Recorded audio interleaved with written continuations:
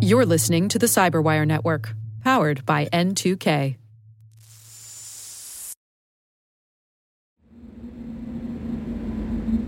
The Collected Works of the ShadowBrokers, Volume 1, read by D.W. Bittner.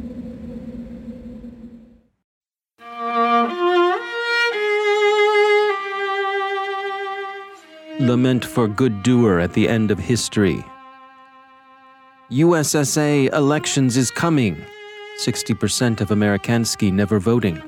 Best scenario is meaning half of remaining red or blue fanatics, or 20% of the most fanatical is picking USSA government. A great power, a free country, a good doer. The ShadowBrokers is having suggestion. On November 8th, instead of not voting, maybe be stopping the vote altogether. Maybe being Grinch, who stopped election from coming. Maybe hacking election is being the best idea? #HackElection 2016. If peoples is not being hackers, then #Disrupt Election 2016. #Disrupt Corruption 2016. Maybe peoples not be going to work, be finding local polling places and protesting, blocking, disrupting, smashing equipment, tearing up ballots. The wealthy elites is being weakest during elections and transition of power. Is being why USSA is targeting elections in foreign countries. Don't believing?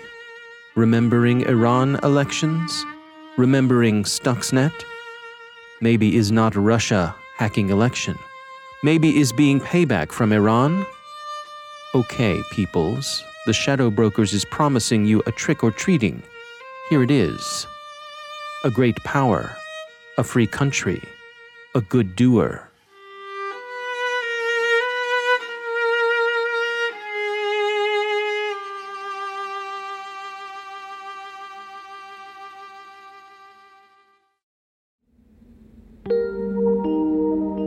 You've been listening to the ShadowSpeak podcast by the CyberWire, where the writings of the dark underworld of cybercrime and espionage are reinterpreted and reimagined for the benefit of the InfoSec literati.